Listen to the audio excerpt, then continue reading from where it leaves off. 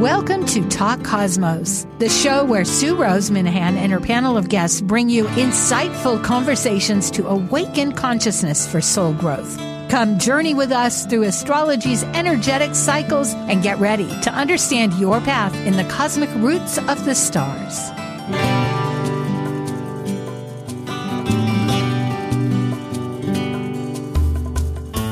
Hi, I'm Sue Rose Minahan, founder of Talk Cosmos Insightful Conversations, and thank you for joining us today, October 22nd, and we are treading this tidal waters between the two eclipses, and the next one coming up, the lunar eclipse, where it's a full moon, but it's eclipsed, will be on the 28th. We'll go through this. It's at 5 degrees Taurus. It's ruled by Venus. It's a personal one. Venus is so personal. And it's centering on our intentions to make those choices powerful because we script a new life. This is a reset button, as we all know. Eclipses happen 4 times a year. There's 2 sets of the sun being eclipsed and the moon being eclipsed. It's a clock that has since primordial days synchronized humanity and life everywhere. So let's get ready. We are ready for Kaleidoscope Visions, a panel on every 4th associating week. Current astrology transits to a real-life natal chart transit reading through the understanding of the sky's cosmic consciousness for navigating free will options. This is your Kaleidoscope Visions panel. I am Sue Rose Minahan, collaborating with guests weekly since 2018. I'm an evolutionary astrologer, consultant, workshop facilitator, and lecture speaker. I'm a Dwarf Planet University graduate, charter member of Kepler Astrology Toastmaster Club. I have an AA degree and a fine arts music degree in jazz. I'm a certified color energy life coach, a writer, artist, musician, and ardent mythologist, a student of esoteric philosophies and life. I'm Amanda Pierce. I'm a soul-centered astrologer, blending intuition into my practice. I believe the universe is always working for our highest good and seek to empower my clients in our readings. I teach a 4-week series of empowerment-based meditation classes that connect you deeper into your own intuition and innate power.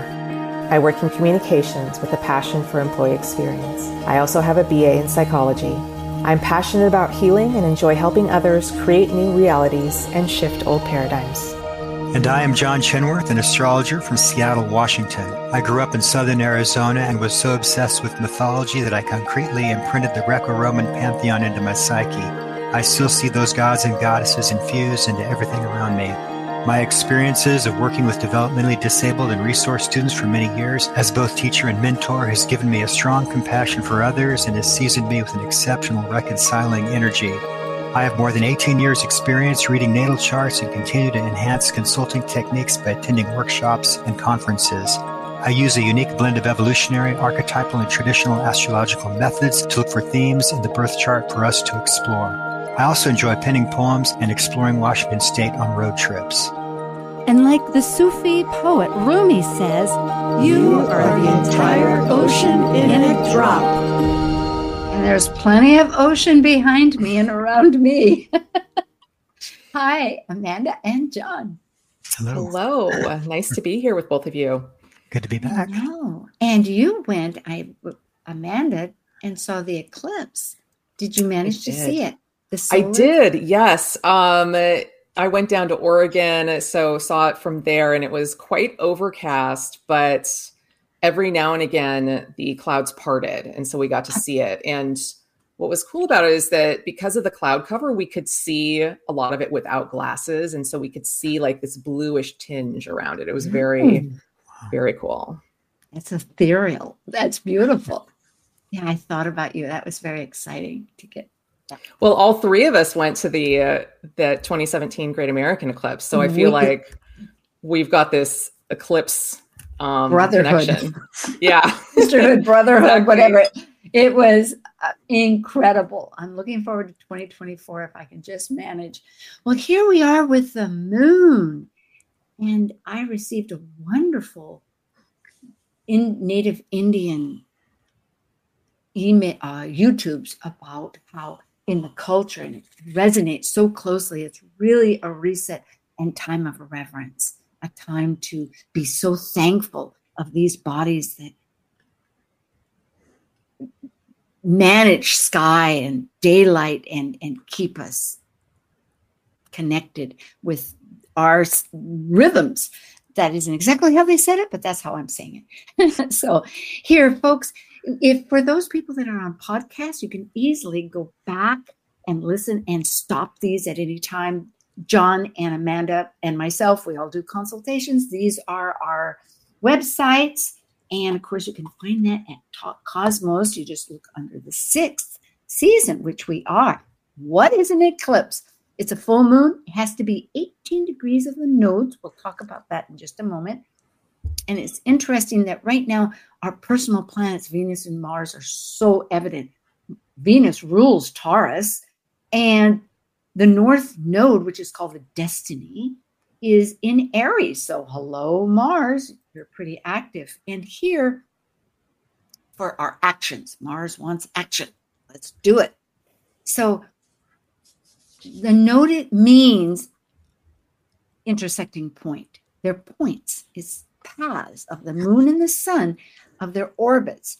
And the ascending is going northward, which actually happens at the solstice at that point in June 23rd. We're approaching, from now we're going towards the south node of the southern ecliptic. At any rate, that I may have added too much to keep that sensible, but it is an astronomical event that happens in life. And here, this is a little diagram. It's going to be a partial eclipse. It's early in this Saros cycle that John will explain a little bit more about, because that's another long cycle of 1,260 years, often with 72 or so eclipses. I might be stealing your thunder here.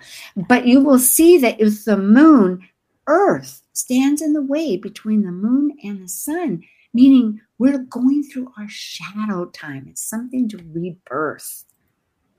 And it will be on the 28th of October, unless you're in Australia. And I hope people listen there. And of course, you can listen to it afterwards. Then it's going to be on the 29th.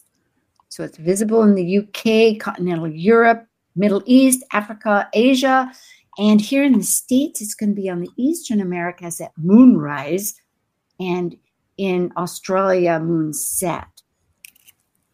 Now, according to the data I found, it was Saros 146, and it started in 1843, and there's some historical things that happened then. Could say, from my standpoint, there was Oregon Trail. There was quite a Oregon fever, and people migrated. So that started. John, what would you like to add? Well, I did some studying on the Saros cycles, and these are families of eclipses, and they belong to a larger pattern. They were first discovered by the Babylonians in the 4th century BCE, so they figured out those cycles a long time ago. Any cycle will run over 1,000 years. I think you said 1,200, but I think they can range from 1,100 to 1,250 or something like that. Each cycle begins at either the North or the South Pole. Saros cycles, they chase and then they pass the node, whichever one they're dealing with. They have either 71 to 73 eclipses within them. And the first eclipse sets the tone of the cycle. And this cycle, in the first chart, there was a square between Pluto and Mars, which I think is the big thing. So there's a sense of things moving rapidly. So you have to keep your head about you maybe a little bit. And really evolving. Like, that's a lot of energy towards evolution for all of us. Yeah. Beautiful. I thank you both. They are so powerful, and we often don't talk about them. Sometimes I just want to get one.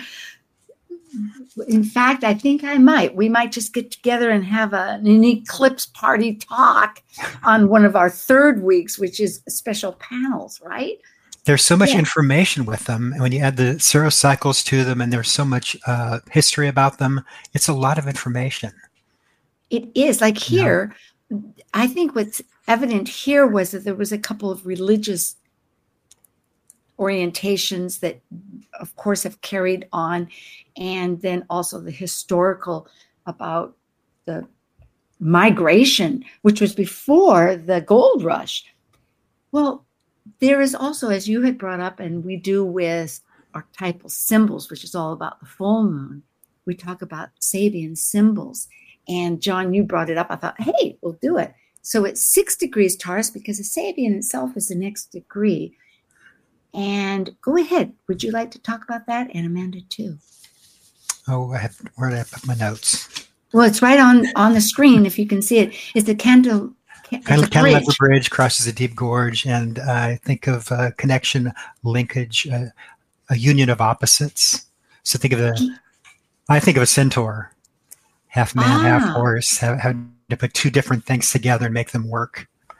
Also, coming from a certain place, crossing the bridge and going to the other side, and maybe during that eclipse, you're on that bridge. Where have I come from? Where am I going? So that kind of energy, maybe.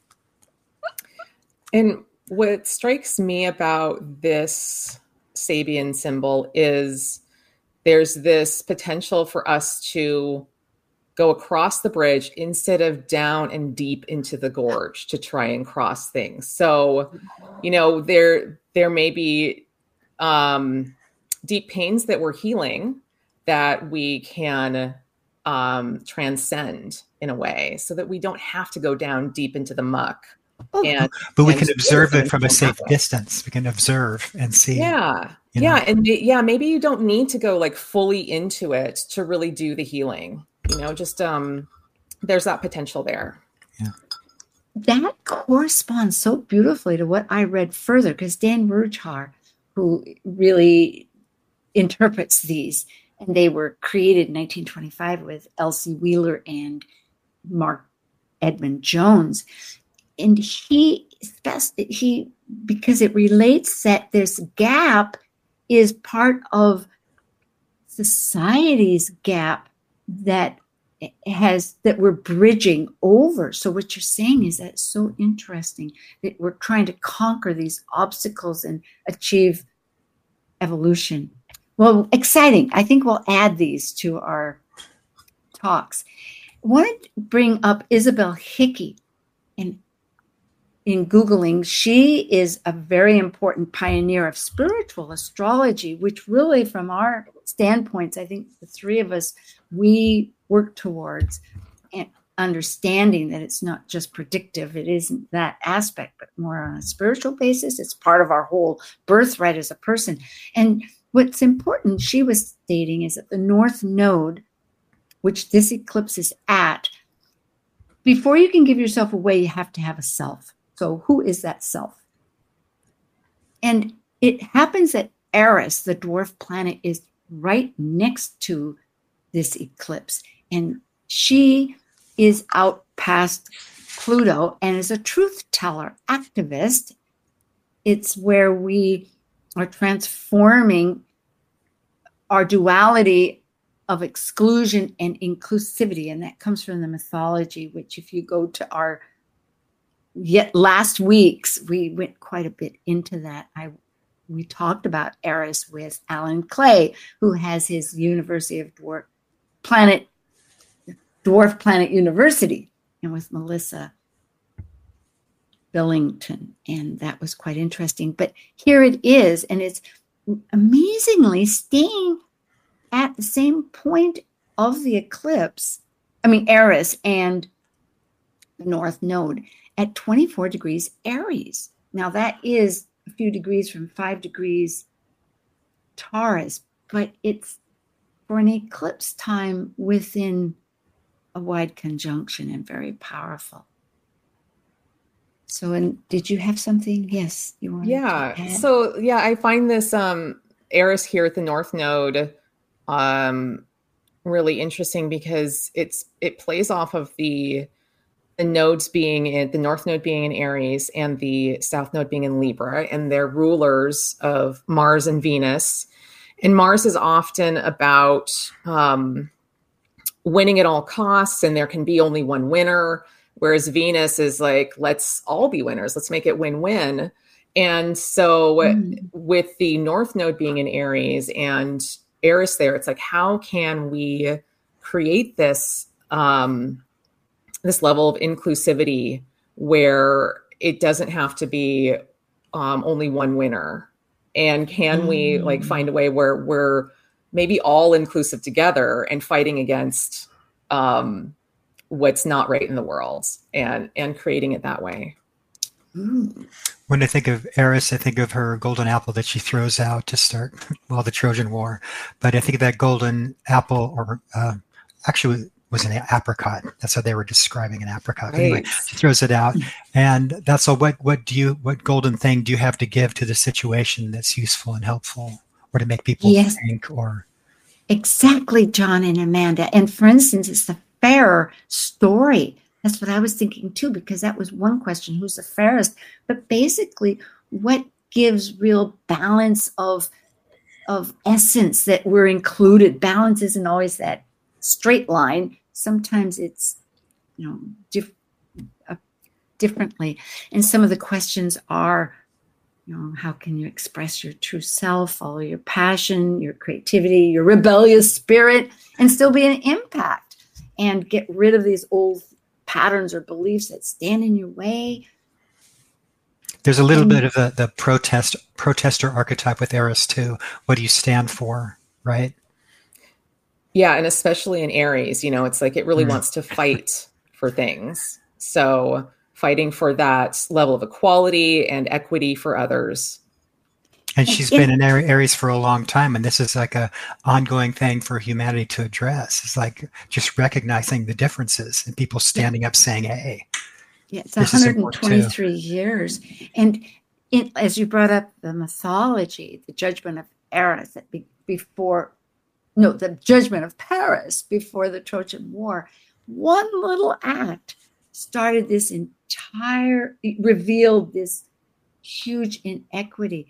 And there's so much more interesting. I didn't mean to go into that, but what amazed me was that she wasn't allowed, she was excluded from the marriage, but it was a marriage between Thetis and Peleus. And you wonder, okay, fine, who are they? Well, that was the nymph represented creation, and Peleus was this son that had ant-men, the whole nother story of survival, that were dedicated just to loyally do things. And they had a son, Achilles, who had the vulnerable spot of his heel. And when he was hung upside down by his mother, who tried to make him immortal, she stuck him in the river of Styx, which is where you cross when you're going to die. Chiron, what is it? Anyway, Charon, yeah, ferries you across to Hades, where the spirits live and rebirth. She held him by his heel, and of course that didn't get immortalized. It's like all these little factors. So we all have a wound somewhere because we're mortal, right? We can't be told, and it's an evolution. So, oh my goodness, here we are, the eclipse. And if you want, I know I brought up Venus, point of Thales, and Amanda, thank you for bringing up. This was something that Rick Levine had brought up, that Laura Tad, because these 3 panels that we do kind of intersect. And we also, with Rick, talked about both of these earlier on in this month. So folks, do look at the one last week and the week before, all of these, because it really builds a whole story. But essentially, because of all these energies, Venus, the ruler of this, is a good negotiator. So through thick and thin, it's a process. Do you have anything you want to share looking at this? Well, there's a big bridge, Moon, Jupiter, Mercury, Sun, Mars, whatever. That big red line is that big opposition with a lot of planets on it. So really highlighted. Mm-hmm. And then I guess trine, you have Juno over there in the 6th house. So a little care is needed. A lot of balance is needed.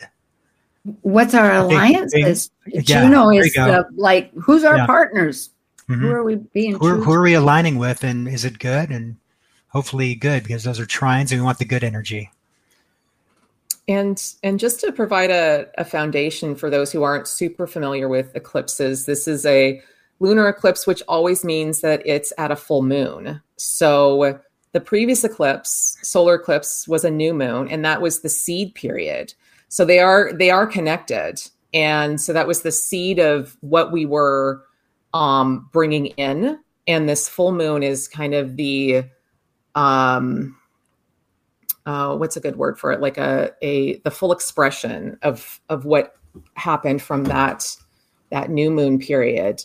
And the new moon, not that we're going to go into this totally, it did connect with Mars was conjunct the sun and moon, and Mercury was conjunct as well. And here in this eclipse, we've got Mars and Mercury before they were flanking the moon and the sun, and now they're here together conjunct. And so a lot of pieces around communication with others, especially because this is an Aries, Libra, North Node, South Node, and the sun and moon are in Scorpio and Taurus, which are also relationship signs. So communicating something that you need to communicate, because eclipses they're trying to get you back on track. And either you're on track and it's going to catapult you further down that path, or if you're not on track, it might be a little more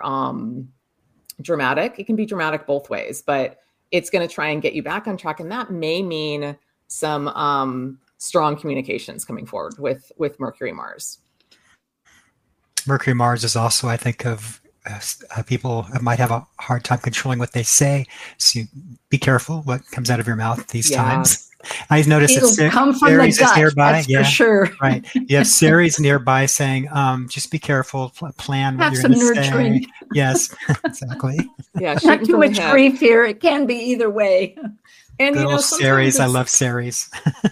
Sometimes like it just has to be said, and so like give yourself some grace if you say something that maybe wasn't what you wanted to say, but it's intense energies, these eclipses, and it's meant to get you on the right path. So think of it that way. Did what you needed to say, or what you may need to say in the future, is it something that's going to help correct you and move you forward? And I wonder if there's a connection with people not being heard.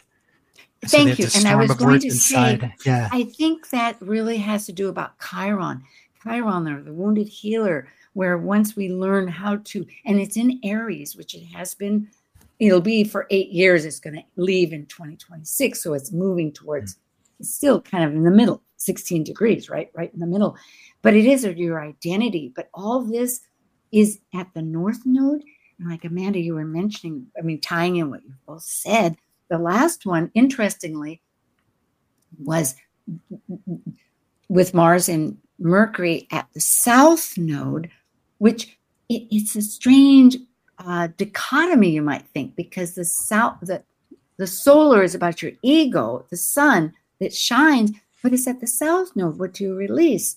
Whereas here, the fullness, of the full moon, which is being eclipsed for a reset, is at the North Node. So emotionally, there's something important, I would suggest, listening to all, that is a healing process by perhaps really vocalizing what you need, that will allow your emotions there with the moon that wants to expand with Jupiter, that's your own, that perhaps is more of your own self, your own resources, right? Because it's in Taurus.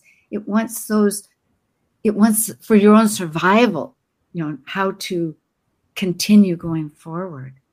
And really trying to find ways to ground yourself, that Taurus energy that's going to help with feeling safe in the moment, in order to be able to say what you need to, because that Mars Mercury, they're both in Scorpio. So that's about standing in your power and speaking, speaking from your power. Yeah. So, and sometimes that can be, and sometimes that can be a little bit scary. So that keeping yourself really grounded is going to help that. Now, here's a point of Thales. Generally, as they say, he was a seventh sage from ancient Greece, know thyself. He was a natural, he used science and mathematics. And there is Alice Portman, who is one reference where it says, because of this focus involving, which we are not going to go into this, I want to get before our break a little bit further, about a sextile, which is sharing in an easy flow of a trine along with the opposition, which is looking at the other. So it's how to solve disputes and an excellent negotiator, potentially. So here we have, just for folks to look at generally some more information that you can look at about all of it, if you, depending on where you're at. Here it specifies. And Isabel says, and this is where we're going forward, that spiritual astrology is to understand ourselves and the others. There's nothing that we can't change. And it's about cycles. We can change our attitudes. And it's changing ourselves and our consciousness that we go ahead with. So here is Vish Hakra, which we're only have about a minute. We can take 2. And then, of course, we'll talk a little bit more and we'll bring her on. Because this is a complex transit that we're talking about. In her chart, and thank you very much for allowing us that she's signed about, it's January 16th, 1958 at 12:25 p.m. in Toppenhish, Toppennish, in Washington, state of Washington. She has also Venus ruling her Taurus rising, and she's a Capricorn at 25 degrees Capricorn there in the 8th house. And there's a couple of there's 2 T-squares that she has. One is with Mars Saturn in the 7th. This is astrological talk, but squaring her Venus that rules the chart, opposing her Pluto in Leo conjunct Jupiter at 0 degrees in Virgo. And then in addition, her sun is in a T-square with, anyway, I won't go into all that. So it is a dynamic chart. And I think what's most interesting is the fact that she is a Capricorn, that Saturn, its ruler, is squaring it. There's a lot of internal action that wants to be of the moment now, not moment, that many energies that wants to expand and yet contract and see the value of the moment. And it's a energetic, compulsively growth-oriented chart. Do you have something else you want to add? The two the opposites in the T-square, you have Moon and Venus on the top, and you have Pluto, Jupiter on the bottom. To me, that's like dealing with your power, and then also being able to show your feelings, which may be at odds against each other. And that Mars-Saturn is a way to work that. And Mars-Saturn together is that classic foot on the brake, foot on the gas at the same time. It's like, which do I do? And you have to judge that. And that's the thing with the T-square. It's a constant having to work it and figure that out in the lifetime. So Amanda, they become masters of doing those things. Yeah. So. Excellent. Yeah. Excellent. Thank you. Yeah, and just looking at this chart, there's a lot of Aquarius energy and there's a lot of Sagittarius energy, and both of those are pretty outside the box, forward thinking energies. And so I get the sense that she's kind of ahead of her times in some ways, and that Mars Saturn is Mars can be a little bit impatient, and so Saturn is like saying, well, you're going to have to wait for people to catch up to you here. Yes. And so there may be a piece here about like, this is a spiritual journey on how to find that, that way to wait for people and be okay with it and be comfortable with it. And I love that, John, that talk about how do you discern when you put the foot on the brake and when you go and all that, because that Jupiter is in Virgo, and that's like all about discernment. And so when you're learning that discernment piece, that's usually where things will go right for you because it's in Jupiter. Yes. And the last thought is about the deconditioning. So it must be a lot about deconditioning because Saturn is a longevity, but it's in Sagittarius, right? So it has your belief structures. And then being a Capricorn person, of course, that's where your regulation is, familia, all of this. So let's take a break. We'll be right back. This is October 22nd, Kaleidoscope Visions with a transit reading, and we will have Vishaka. Thank you, Amanda Pierce and John Chinworth. We'll be right back, everybody. Thank you.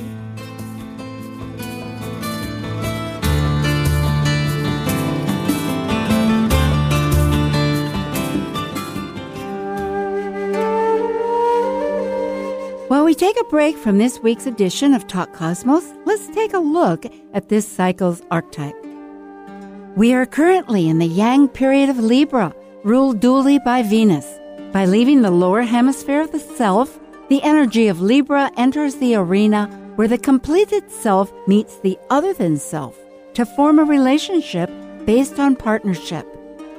As a cardinal air sign on the descendant angle, represented by the equinox of equal light, Libra's energy learns through comparison and relationships, with the intention to integrate duality and polarities. This is Martha Norwalk. Every Sunday morning, beginning at 9 a.m., thanks in part to NewProSupplements.com, we cover the world of animals. This week, October 29th, it's an encore presentation. Join us to hear our last healing show with Dr. Nels Rasmussen and Sister Linda Rasmussen. Together, they helped listeners and their animal friends with emotional, behavioral, or physical problems, and you can receive a surrogate healing just by listening and following along with Linda's instructions. Hope you can join us. Martha Norwalk's Animal World, Sunday morning, 9 a.m. to noon, right here on Alternative Talk, AM 1150. Talk Cosmos brings insightful conversations to awaken consciousness for the soul growth with hour-long programs every Sunday at 1 p.m. Pacific on KKNW. Talk Cosmos weekly programs are also available to watch live on the Talk Cosmos YouTube channel and Facebook page. While you're there, make sure you click the like and subscribe buttons so you get the full Talk Cosmos experience. Or if you'd rather listen to the show archives with audio only, the entire podcast collection since 2018 is available on most podcast carriers. And to find out about upcoming programs, sign up for the newsletter at talkcosmos.com. So grab your coffee, tea, or kombucha and enjoy the show. Wherever you go, Alternative Talk 1150 is here for you.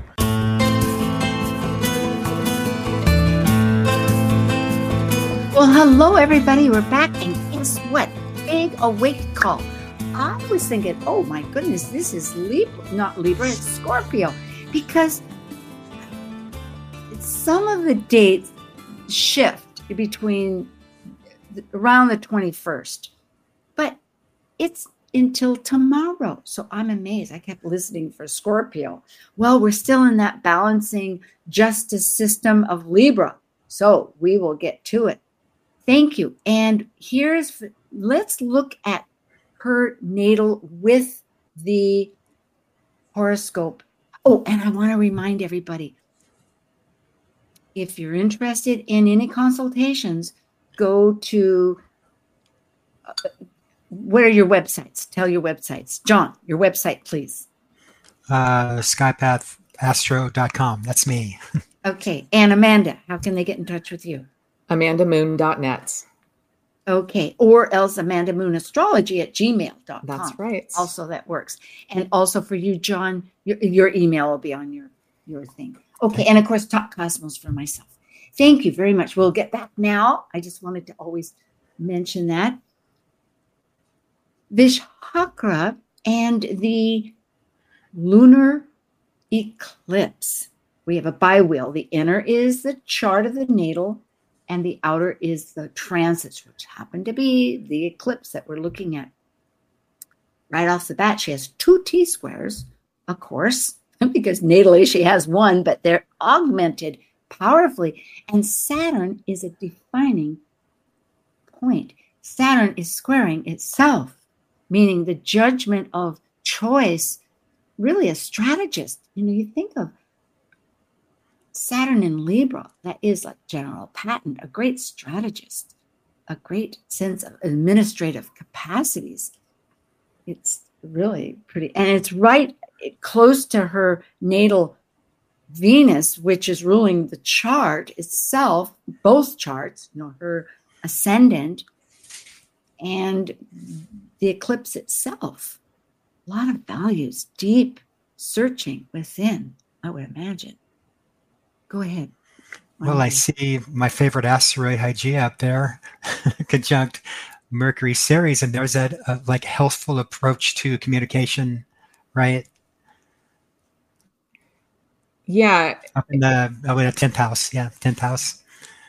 Yeah, and that the eclipse is showing up in this chart in the 12th house and the 6th house. And so those are going to be like the highlighted areas in addition to where the other transits are hitting her chart.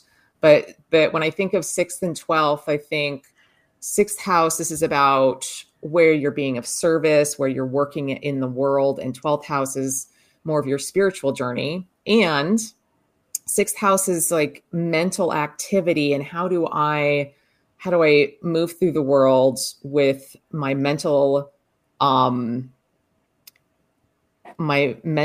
abilities and intellect versus the 12th house of just going with the flow and kind of trusting with source a little bit. So themes like that may be coming up. And so Hygeia conjuncting that Mercury that connects back with the 6th house. And there may be pieces here where it's about letting go of the mental machinations or, like how am I going to fix it using my mind? Because she's got a very strong mind here with all that Sag and Aquarius, and finding ways to go with the flow, or connecting with that, how to work with the universe a little bit more. Kind of doing devotional work, setting up regimens in that regard, then also letting go and letting God and find the balance between the two. And there's with Taurus and Scorpio, there's always that trust factor. Like that's a big piece because, Taurus is associated with its greatest fear is death, and Scorpio, its greatest fear is abandonment. And so we've all had those experiences in our past. And how do we find that greater trust and deeper trust in our relationship with the universe when we've had bad things happen? And so I think that's coming forward a little bit here as well. This really speaks so clearly of this moment, this season that we're within, because the 28th is still from the date of us, 22nd, 6 days away. I'm reading Pam Grout's book, I don't even know the whole name of it. And it speaks of how to manifest through this infinite field of possibilities and potentials that she calls the God factor. I mean, I don't say the God factor. She doesn't say factor, but in other words, whatever we call it, the Great Spirit, God, Allah, however, this matrix of infinite possibilities, the field. And yes, it's a matter of the symbols and the communication and the trust. Excellent. Both of those. All of that is so 12th house. The 12th house contains everything. It's the final sign, the final house. It's infinite and it's beyond what we know. And so I love that whole piece of like, we can manifest things that we don't even realize are possible. And that trust piece is so important to manifestation because it keeps you out of the fear. And the fear is gonna it's manifestation is all about feeling, right? And so if you've got that fear coming up, then it will just tend to manifest more of that. Yeah. Let's bring her on. John, did you have something else? Because we did kind of creep in, but this is a huge transit. So, well, the ruling planet, Venus up there at 29 degrees in the birth chart. So it's critical. Like, we're going to get Venus right in this lifetime, and Saturn has been crossing over that, which I find really intriguing.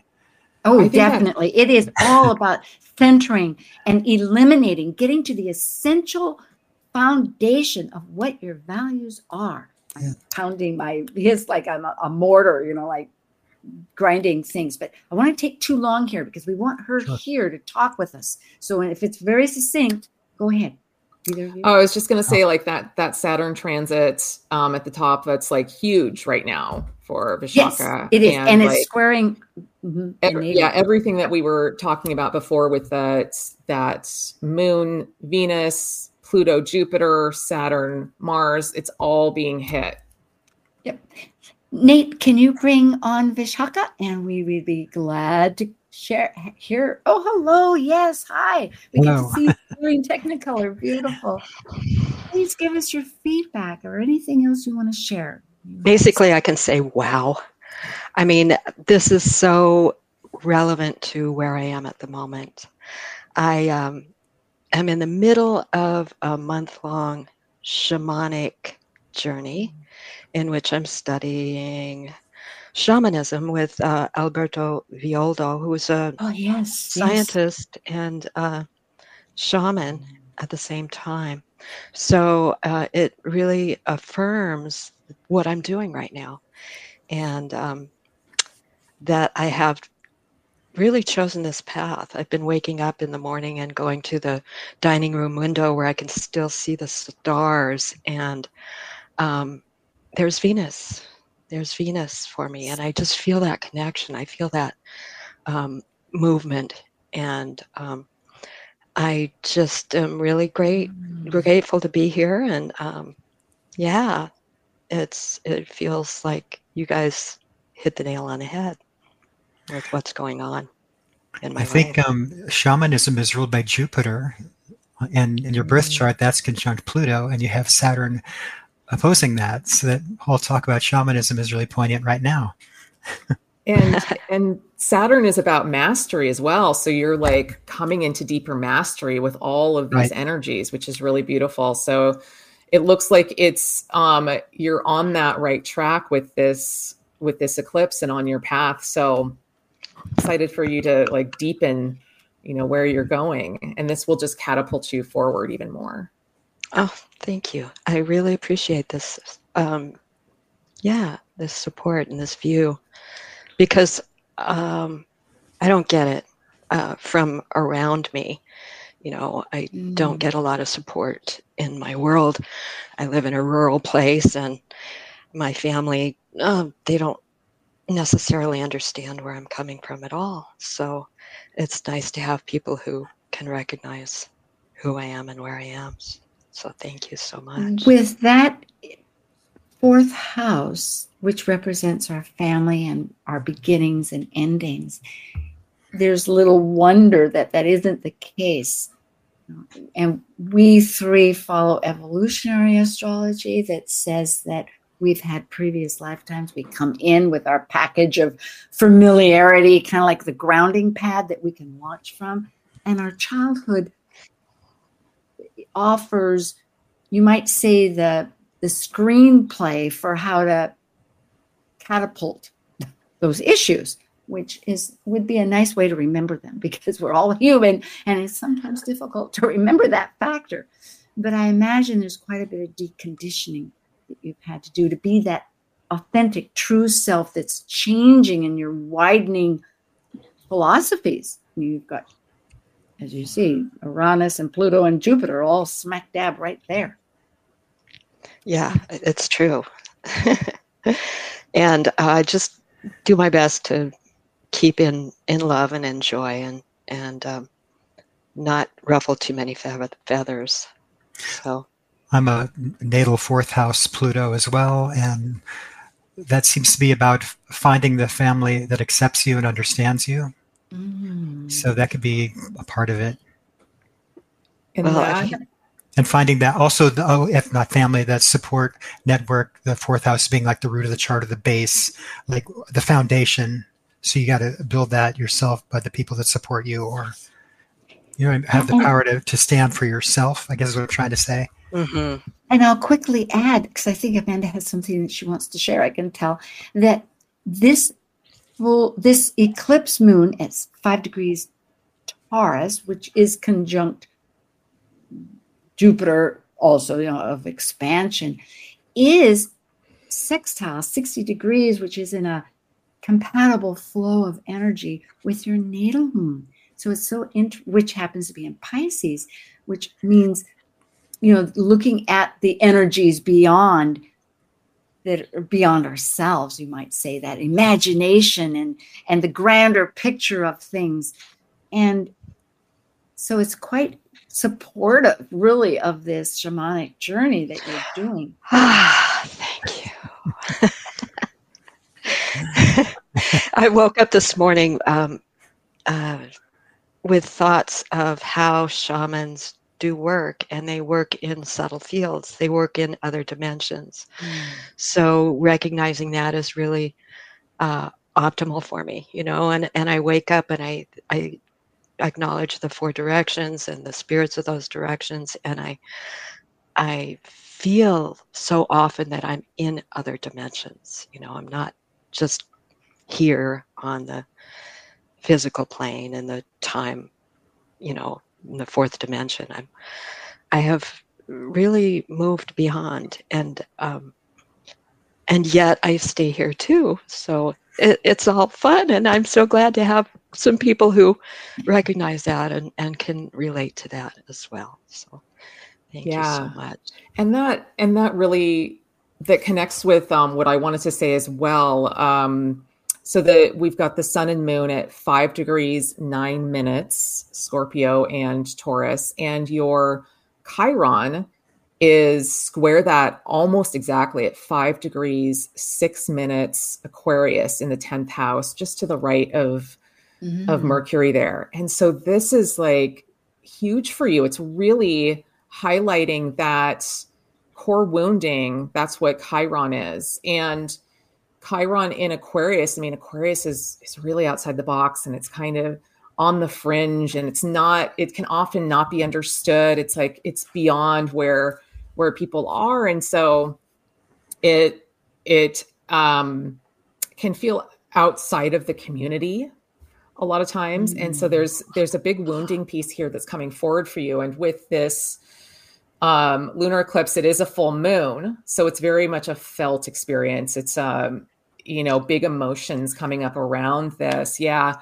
And, but it's also can be extremely healing. And you're just the way you're talking about, like, the different dimensions and just connecting into those and that healing aspect of knowing that, yes, you're here on this earth plane with humanity, but you have these other connections that connect you into source in such a deep way. And that truly is like your home and your family, more so than anyone can ever have on the earth plane. That is the deepest. Yeah, I feel that so strongly. You have the Venus in Aquarius, the 29th degree. We call that a critical degree.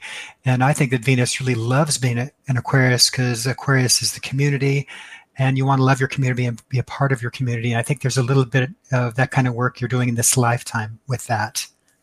And with Saturn there, maybe take a look at that and think about how you actually touch your community and you don't even recognize it, maybe, and acknowledge that. Does that make sense? Yes, actually.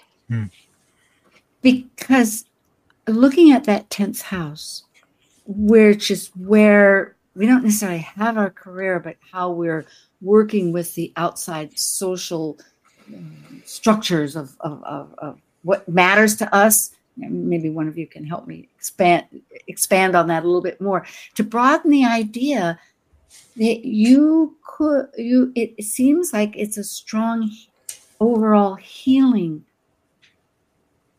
respect, of embracing, of inclusivity. And I say that because you've got the nurturing moon there, you have Venus of values and so much more.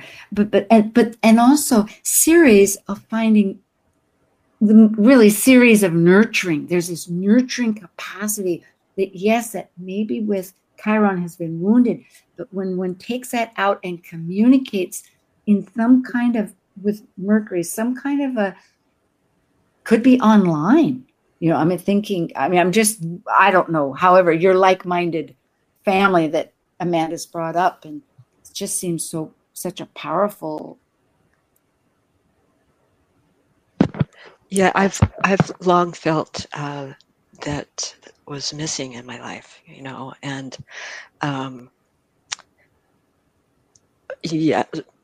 few people, no people in my current circle really understand where I'm coming from.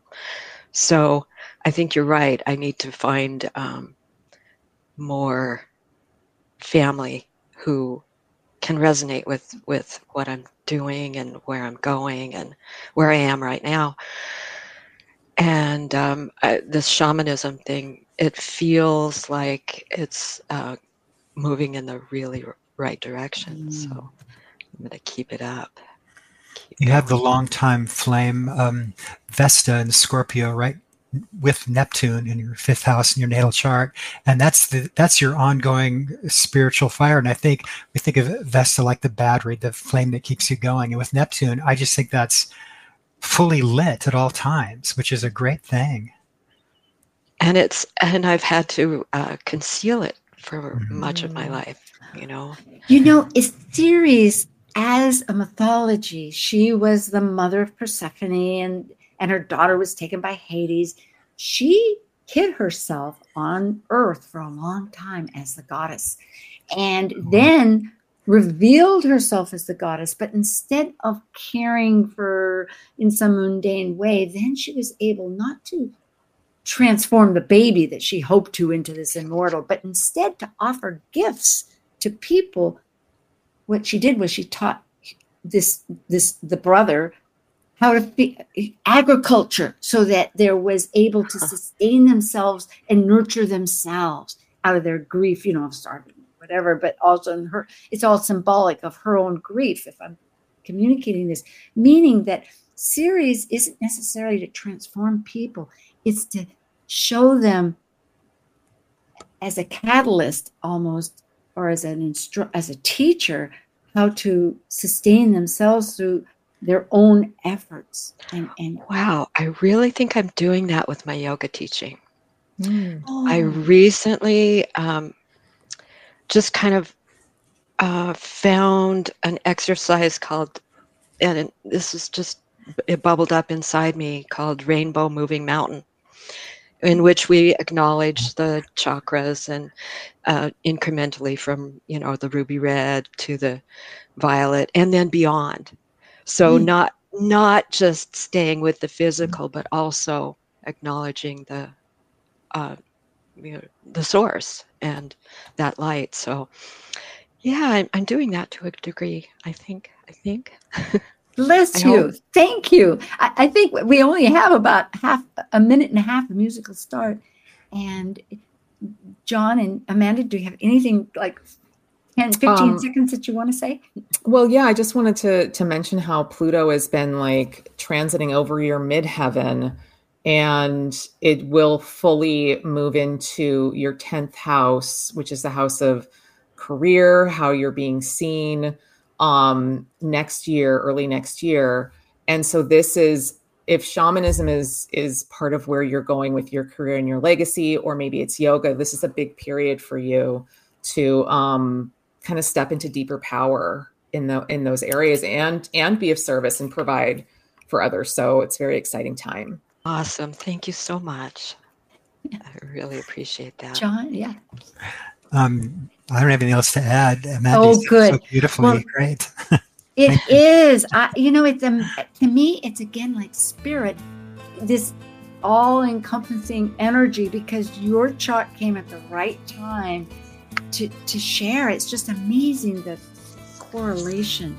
So thank you, Vishaka. Oh, I thank hope you we're saying so your name much. right. Thank Vishaka. you. Yes. Vishaka. And thank you for standing up for that. Yay! Okay. We will see you. Oh my goodness. Hi, I'm trying to turn off these slides. Maybe Nick can help me. Oh, goody. There you are. Here we are. You're beaming, Amanda. Do you have a thought?